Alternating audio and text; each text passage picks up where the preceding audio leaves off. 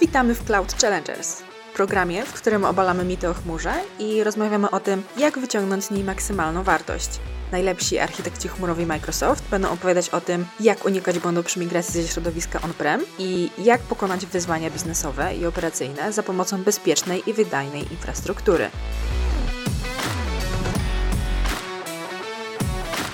W tym odcinku kontynuujemy rozmowę z Markiem Pyką o środowisku pracy Data Scientist, o tym, czy da się rozwijać machine learning bez chmury i o dojrzałości zaawansowanej analityki na polskim rynku. Spotykaliśmy się w ramach Cloud Challenge, spotykaliśmy się prawie z setką polskich przedsiębiorstw, które poszukują swojej drogi w chmurze, nie tylko w obszarze sztucznej inteligencji i danych, ale również aplikacji, infrastruktury. Jakie są Twoje ogólne przemyślenia, jak oceniasz, jaka jest wola, jaka jest wiedza, a może potrzeba edukacji firm, które chcą się zmierzyć z chmurą?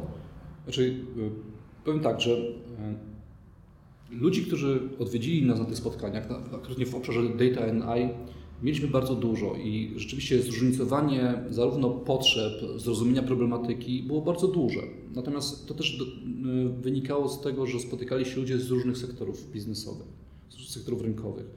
I rzeczywiście w niektórych sektorach, tak jak mówiliśmy, w retailu te rozumienie problematyki AI i tego, co my możemy wykorzystać z tego AI, było o wiele większe niż na przykład w innych sektorach, w których jest to na przykład niszowe. Albo w sektorach, w których mamy ogromne ograniczenia prawne czy regulacyjne. Natomiast z punktu widzenia takiej oceny, na pewno przed nami jeszcze jest dosyć duża praca do wykonania ogólnie na rynku, taka praca z przełamaniem pewnych barier mentalnych, dlatego że bardzo często spotykaliśmy się z barierą nietechnologiczną, nie umiejętności lub narzędzia były problemem, a problemem była mentalność ludzi, dlatego że niektórzy z naszych uczestników tłumaczyli nam, że są w stanie poczekać na efekt działania jakiegoś tam algorytmu analitycznego realizowany on-premise, czyli w ich infrastrukturze, versus otrzymanie go w ciągu 2 czy 3 dni w chmurze. Dlatego, że nie ufają jeszcze chmurze albo nie są w stanie odpowiedzieć na pytanie, albo nawet zadać pytanie, na ile moje dane w tej chmurze przetwarzane będą bezpieczne lub nie. I to są takie problemy, które rzeczywiście, z którymi będziemy się borykali, natomiast musimy być świadomi jednej rzeczy, że zawsze, jakkolwiek byśmy nie podeszli do problemu procesu data scientistowego, chmura będzie szybsza i w analizie hipotez, weryfikacji hipotez na pewno tańsza. Natomiast to, co my budujemy obecnie, to pomagamy naszym partnerom połączyć te dwa światy. Bo bardzo często jest tak, że regulacja prawna wymaga przetwarzania on-premise i my się z tym zgadzamy w 100%. Natomiast pomagamy tym firmom wykorzystać tą moc chmury na potrzeby ich procesów biznesowych. I w tym momencie wytwarzamy procesy w chmurze, a konsumujemy je on-prem w infrastrukturze klienta. I to jest jakby ta droga, którą musimy jeszcze pokazywać. Po prostu, bo bardzo często klienci traktują to zero-jedynkowo. Chmura nie, chmura tak, albo on-premise nie, on-premise tak. Nie widzę jeszcze tej przestrzeni współpracy. Ona nie jest łatwa, ale od tego my jako zespół specjalistów jesteśmy, żeby pomóc klientom czy partnerom takie rozwiązania hybrydowe budować. Marek, pracujesz, jak powiedziałeś, z partnerami technologicznymi, ale również z klientami końcowymi, prawda? Tak. I powiedz, czy te przykłady zastosowania, o których mówisz, to są na dzisiaj to są proof of concept, czy to są pełne wdrożenia, że możemy wskazać, że firmy odnoszą już konkretne korzyści biznesowe z tytułu zastosowania zaawansowanych algorytmów? Obecny świat, zależy oczywiście od rynku, jest dosyć zróżnicowany, dlatego że na przykład, tak jak mówiliśmy, w tym rynku sprzedaży bezpośredniej czy obsługi klienta jest bardzo wiele już gotowych, działających rozwiązań opartych o sztuczną inteligencję. Mamy całą gamę partnerów, którzy robią to świetnie, no to chociażby zdobywający na całym świecie uznanie startup, jakim jest Synrise, który ma genialne rozwiązania analityczne. Polski startup, który oferuje wiele rozwiązań analitycznych niezbędnych do lepszego profilowania oferty dla klienta. Jest uznawany, no, mówię, na całym świecie, ale mamy też rozwiązania takie, gdzie duże organizacje wchodzą w AI. Przykładem jest ostatnio ogłoszone podpisanie porozumienia pomiędzy Lotosem i Microsoftem, gdzie Lotos otworzył specjalną grupę, to jest Centrum of Excellence w AI-u, która zajmuje się optymalizacją procesów wytwarzania paliw w oparciu o AI. To są ogromne pieniądze inwestycyjne, ale również ogromne pieniądze związane z zyskiem, związanym, kiedy poprawimy proces. Nawet o 10%, nawet o 3% są to ogromne pieniądze. Także to są obszary, gdzie rzeczywiście te firmy poszukują i wdrażają. Natomiast jeżeli chodzi o takie czyste implementacje praktyczne, to jest kilka przykładów na rynku chociażby zachodnim. W zeszłym roku głośna implementacja w Shellu, gdzie jest pełen system sztucznej inteligencji, który nadzoruje i wspiera prowadzenie stacji paliw, czy też chociażby system Rolls-Royce'a, który zmienił nie dość, że sposób utrzymania silników i ich serwisowania, ale również cały model biznesowy sprzedaży tych silników w oparciu właśnie o systemy sztucznej inteligencji i systemy IoT. Powiedziałeś, że mamy dużo więcej możliwości niż kilka lat temu, bo pojawia się dużo większa moc obliczeniowa i ten dostęp do tej mocy jest łatwiejszy, tańszy, efektywniejszy. Czyli możliwości jest więcej, a jakie widzisz wyzwania z perspektywy osób decydujących, CIOs, szefów firm, decydujących o podjęciu próby wejścia w temat sztucznej inteligencji? Wiesz, jednym z problemów, który widzimy bardzo mocno obecnie, to jest krok następny. Jeżeli organizacja podejmie decyzję, że rzeczywiście chce wprowadzić rozwiązania oparte o zaawansowaną analitykę, o sztuczną inteligencję, to następnym krokiem jest zapewnienie ludzi, którzy mogą to zrobić. Więc pierwszym z takich wyzwań jest znalezienie zespołu ludzkiego. Rynek pracy jest jaki jest, wszyscy o tym wiemy, więc trudno jest odnaleźć wolnych na rynku dostępnych data scientistów. Oczywiście część z nich mamy dostępnych na uczelniach, z których możemy korzystać. Oczywiście są to ludzie przygotowani do prowadzenia projektów naukowych, ale tak naprawdę organizacja chcąc rozwijać się i chcąc wyciągać korzyści biznesowe z tej analizy danych, musi zbudować własny zespół, który będzie miał i wiedzę, kompetencje i oczywiście krok następny narzędzia. Czyli technologię możesz kupić, moc obliczeniową możesz kupić, ale mówisz, że musisz mieć, żeby efektywnie wdrożyć sztuczną inteligencję, zaawansowaną analitykę firmy, musisz mieć in-house solidny zespół ekspertów, tak? Docelowo tak. Oczywiście na początku, kiedy rozpoczynamy pracę związaną z prototypowaniem i poszukiwaniem drogi, czyli weryfikacją hipotezy, możemy zlecić pewne prace zespołom zewnętrznym. Natomiast im bardziej te prace dotykają naszego know-how biznesowego, tym bardziej pojawi się problem z udostępnieniem danych wrażliwych biznesowo na zewnątrz. I wtedy musimy dążyć do tego, żeby rzeczywiście gdzieś w tym procesie albo w planie rozwoju organizacji w obszarze projektów data scientistowych i budowania innowacyjnych produktów pojawił się mój własny zespół.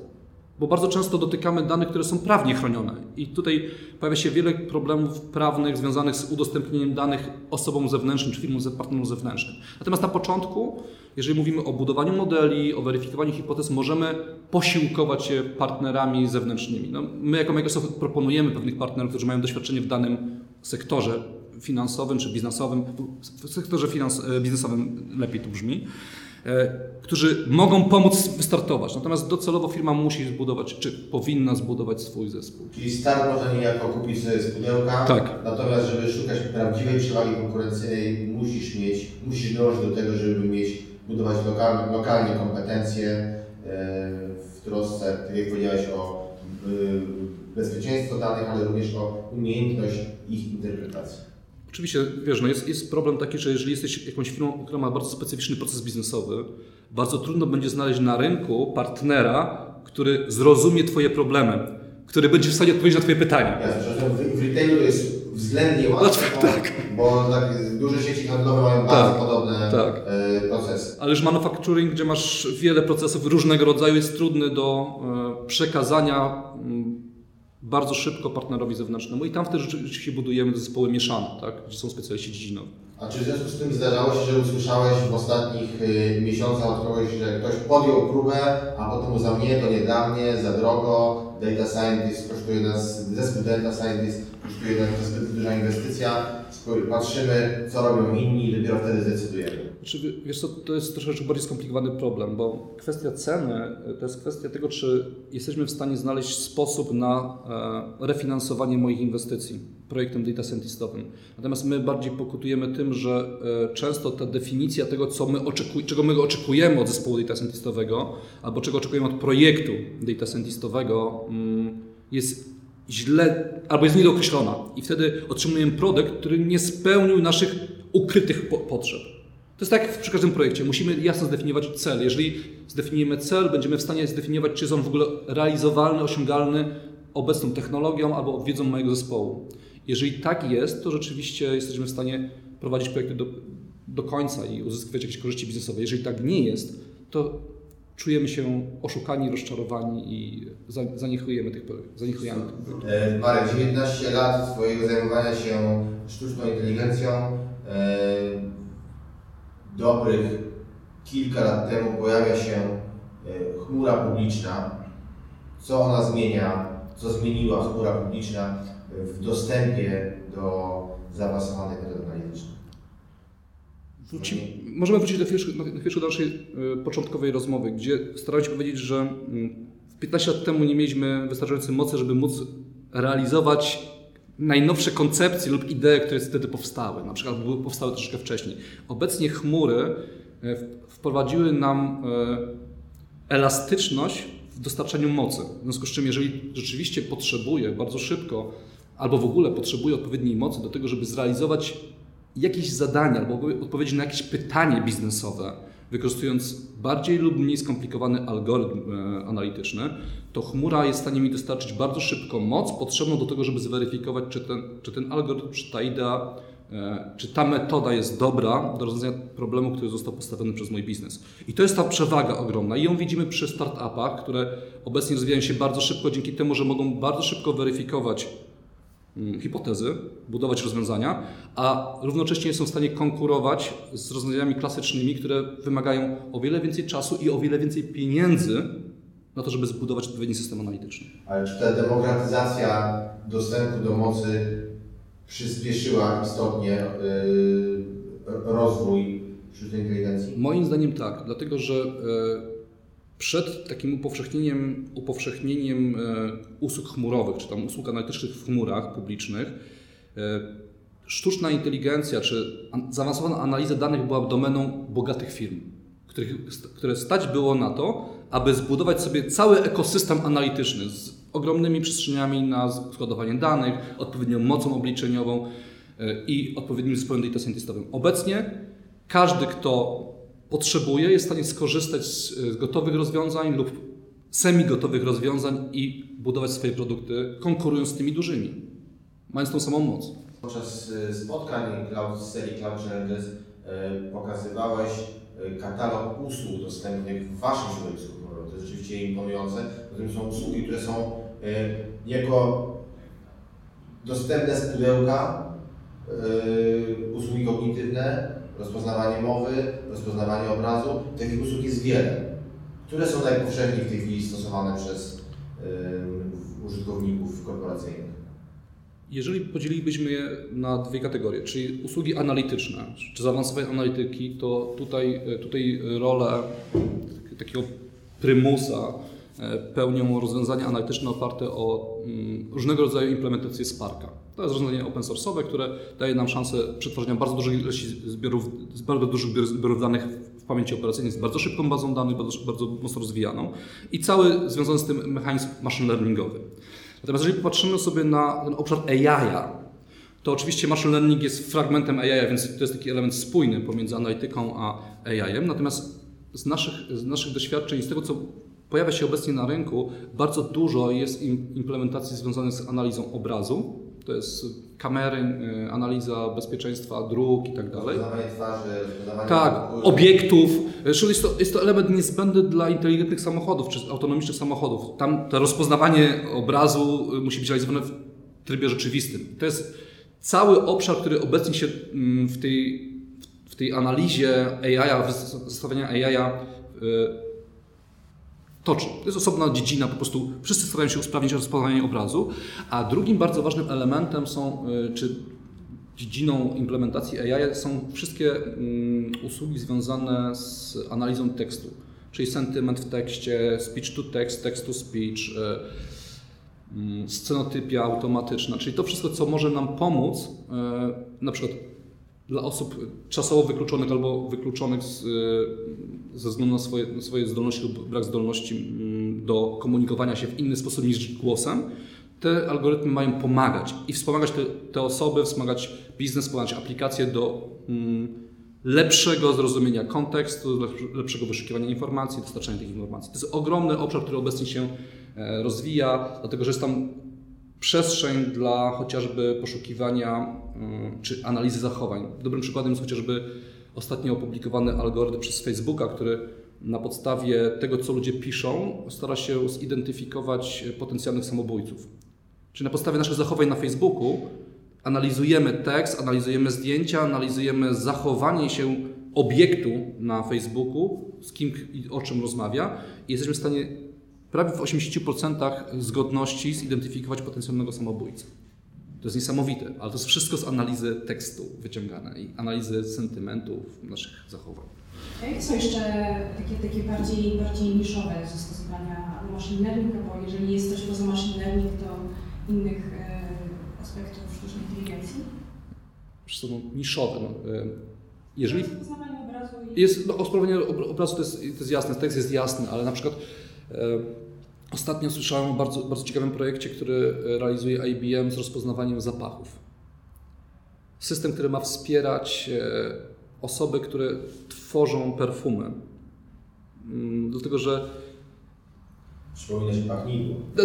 Mniej więcej tak, ale rozumiecie, mamy problem taki, że już wymyśliliśmy tyle powiązań zapachów, że bardzo trudno jest znaleźć kolejny, który będzie odpowiednio zauważalny. I AI pomaga tym ludziom, jak dobrać zapachy do danego zadania. Innym przykładem, byłem zachwycony, jeżeli ktoś lubi gotować, polecam, jest wirtualny kucharz. Na podstawie tego, jakie są Wasze ulubione smaki i tego, co jedliście poprzednio, on jest w stanie zaproponować Wam potrawę, nawet która nie istnieje. Czyli zaproponować Wam, jak zrobić potrawę, która będzie Wam na pewno smakowała. Niesamowite. Chciałabym jeszcze wrócić do tych wyzwań, takich bardziej od strony zarządzania i wprowadzania do działań data scientist. Jak to jest z rozwijaniem modelu, tak? Z tym utrzymywaniem cyklu życia całego algorytmu, systemu machine learning? Bo wiadomo, że raz się nie pisze tego algorytmu, to się rozwija cały czas i prawdopodobnie muszą być to zaangażowane różne zespoły, tak? Różne kompetencje. Jak to jest z tymi, jak tym zarządzać? Jeżeli mówimy w ogóle o zarządzaniu produktem procesu data scientistowego, bo tak naprawdę nie wiemy, czy to będzie usługa, czy to będzie produkt, aplikacja, czy cokolwiek innego, musimy rozumieć kilka ważnych elementów na to wpływających, na ten produkt końcowy. Po pierwsze, odpowiednia organizacja zespołu data scientistowego. Mamy wiele doświadczeń w prowadzeniu projektów klasycznych czy projektów deweloperskich i z nich korzystamy bardziej lub mniej, organizując pracę zespołów data scientistowych. Drugim elementem jest produkt. Te zespoły wytwarzają jakieś produkty, na przykład model. Mówimy o tym, że wytworzyliśmy jakiś model.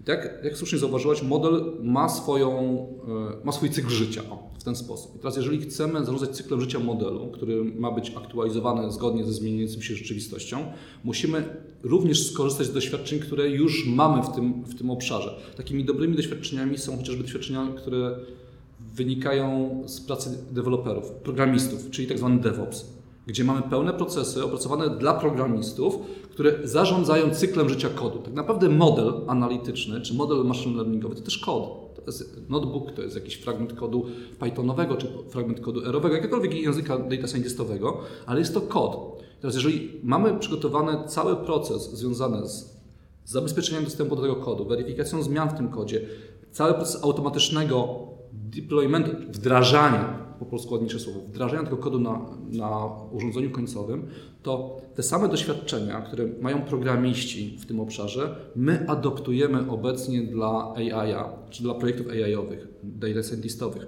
Nawet pojawiło się obecnie, czy ukuło się takie sformułowanie DevOps for AI.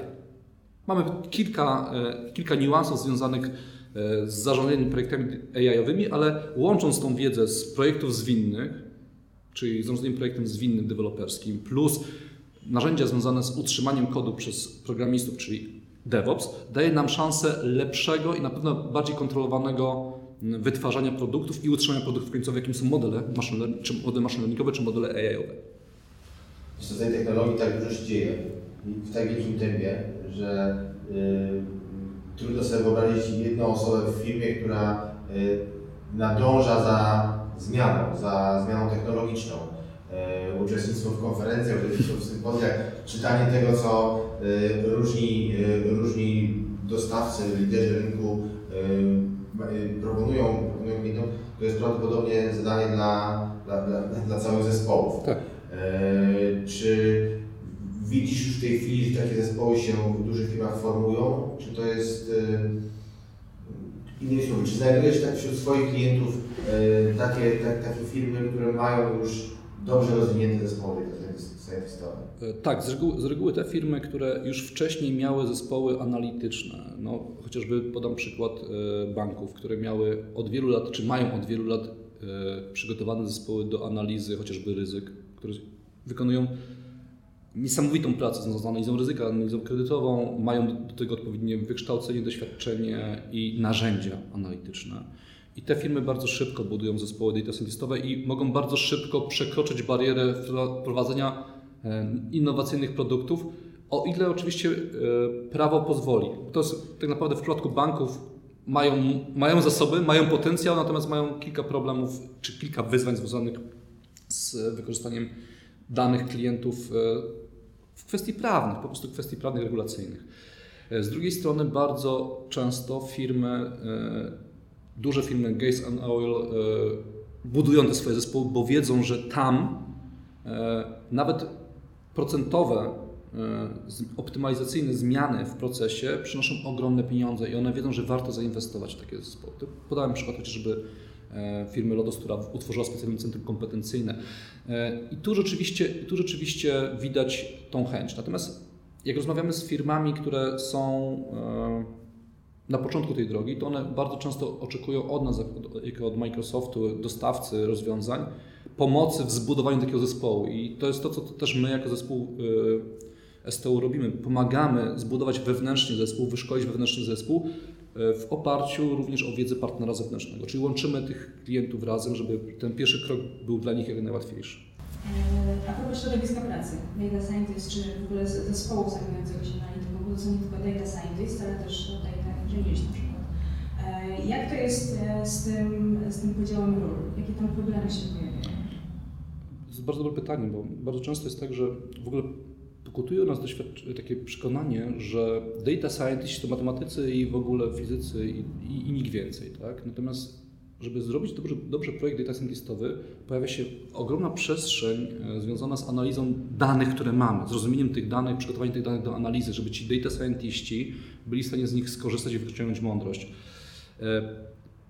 I tutaj bardzo często jest przestrzeń dla data inżynierów. Natomiast największy problem Polaków jest taki, że my wszystko chcemy robić sami. I to skutkuje tym, że około 80% takiego projektu data scientistowego poświęcamy na inżynierię danych. Próbujemy zrozumieć dane, próbujemy je wyczyścić i przygotować do analizy. I tak naprawdę na całą pracę analityczną data scientistów zostaje nam 10%, lub jeszcze 30% na konsumpcję, na budowanie produktu. Więc jest to ogromna strata czasu. Jeżeli byśmy dobrze zorganizowali zespoły i rzeczywiście przekazali odpowiedzialność dla data inżynierów, którzy są sprawni w analizie danych, przygotowaniu tych danych, oczyszczeniu danych, to wtedy data scientiści byliby w stanie poświęcić więcej czasu na zrobienie lepszych algorytmów. Co za tym idzie zbudowanie lepszego produktu. Co za tym idzie uzyskania większej wartości biznesowej z produktu, który wyjdzie na rynek. Także to są takie elementy, z którymi musimy się borykać. Sam podział ról w zespole, kto pełni jaką rolę, kto jest data inżynierem, kto jest data scientistą, to jest bardzo ważna czynność, czy bardzo ważny czynnik sukcesu zespołu, ale musimy też pamiętać o jednej rzeczy, że oprócz tych data scientistów, o których mówimy, matematyków, fizyków, algorytmików, Będą potrzebni eksperci dziedzinowi, czyli ludzie, którzy żyją z danym procesem, albo spotykają się z danym problemem na co dzień. I to jest rzecz, z którą ja bardzo często się spotykam, że spotykam się z zespołem naprawdę przygotowanych do analizy ludzi, ale nikt z nich nie rozumie prawdziwego problemu. I wtedy musimy zapraszać niejako na prośbę lub sugestię Microsoftu, zapraszamy specjalistów z danego procesu przemysłowego, którzy są nam w stanie szybciej powiedzieć, które według nich atrybuty danych są ważniejsze, a które nie. I dzięki temu proces przebiega o wiele szybciej, więc ta organizacja tego zespołu jest bardzo ważna. Zresztą mamy do tego przygotowane teorie, jak organizować zespół. Każdy, kto będzie zainteresowany zbudowaniem takiego zespołu, na pewno odnajdzie w sieci, w internecie informacje, jak powinien być zbudowany zespół data scientistowy, jakie role powinien mieć, jakie odpowiedzialności powinny być w nim zdefiniowane. To naprawdę usprawnia pracę. Produkty tworzą się szybciej i są lepszej jakości. A jak jeszcze z tego procesu, zwłaszcza z tego żmudnego procesu, którego chyba mało kto chce wykonywać, tego porządkowywania danych, że tak powiem, czyszczenia tych danych, ile z tego można zautomatyzować? Dużą część. Dlatego, że czyszczenie danych, wyłapywanie na przykład błędnych zapisów lub eliminacja, że tak powiem, anomalii w danych mogą wykonywać automaty. Bez najmniejszego problemu. Oczywiście trzeba je odpowiednio przygotować, tak? Natomiast przy podejmowaniu decyzji, jak będzie zbudowany automat, na pewno muszą brać też udział specjaliści dziedzinowi, bo to coś, co może być anomalią z punktu widzenia wartości danych, może być czymś oczekiwanym dla eksperta dziedzinowego. Więc to jest obszar, który naprawdę inżynierowie danych muszą bardzo ściśle w tym akurat obszarze, czyli automatyzacji czyszczenia danych, współpracować z ekspertami dziedzinowymi, żeby dobrze zrozumieć istotę danych. Marku, dziękuję bardzo za swój czas, za to, że zaangażowanie w cały program Cloud Challengers. Myślę, że wszyscy uczestnicy, których gościliśmy tutaj na warsztatach, odnieśli korzyść. Myślę, że niesiesz ten kaganek oświatę i sprawia, że dostęp nie tylko do chmury, ale do wiedzy o tym, jak chmurę wykorzystać do celów analityki, upowszechniłeś tę wiedzę. Dobrze, dziękuję Wam bardzo za uwagę i za możliwość prezentowania tej wiedzy dla naszych wspólnych klientów i partnerów. Dziękujemy i czekamy na kolejną edycję Cloud Challengers. Miejmy nadzieję, że do tego czasu technologia i praktyka tak się rozwinie, że będziemy mogli szereg nowych koncepcji naszym słuchaczom przedstawić. Dziękuję bardzo. Dziękuję bardzo jeszcze raz.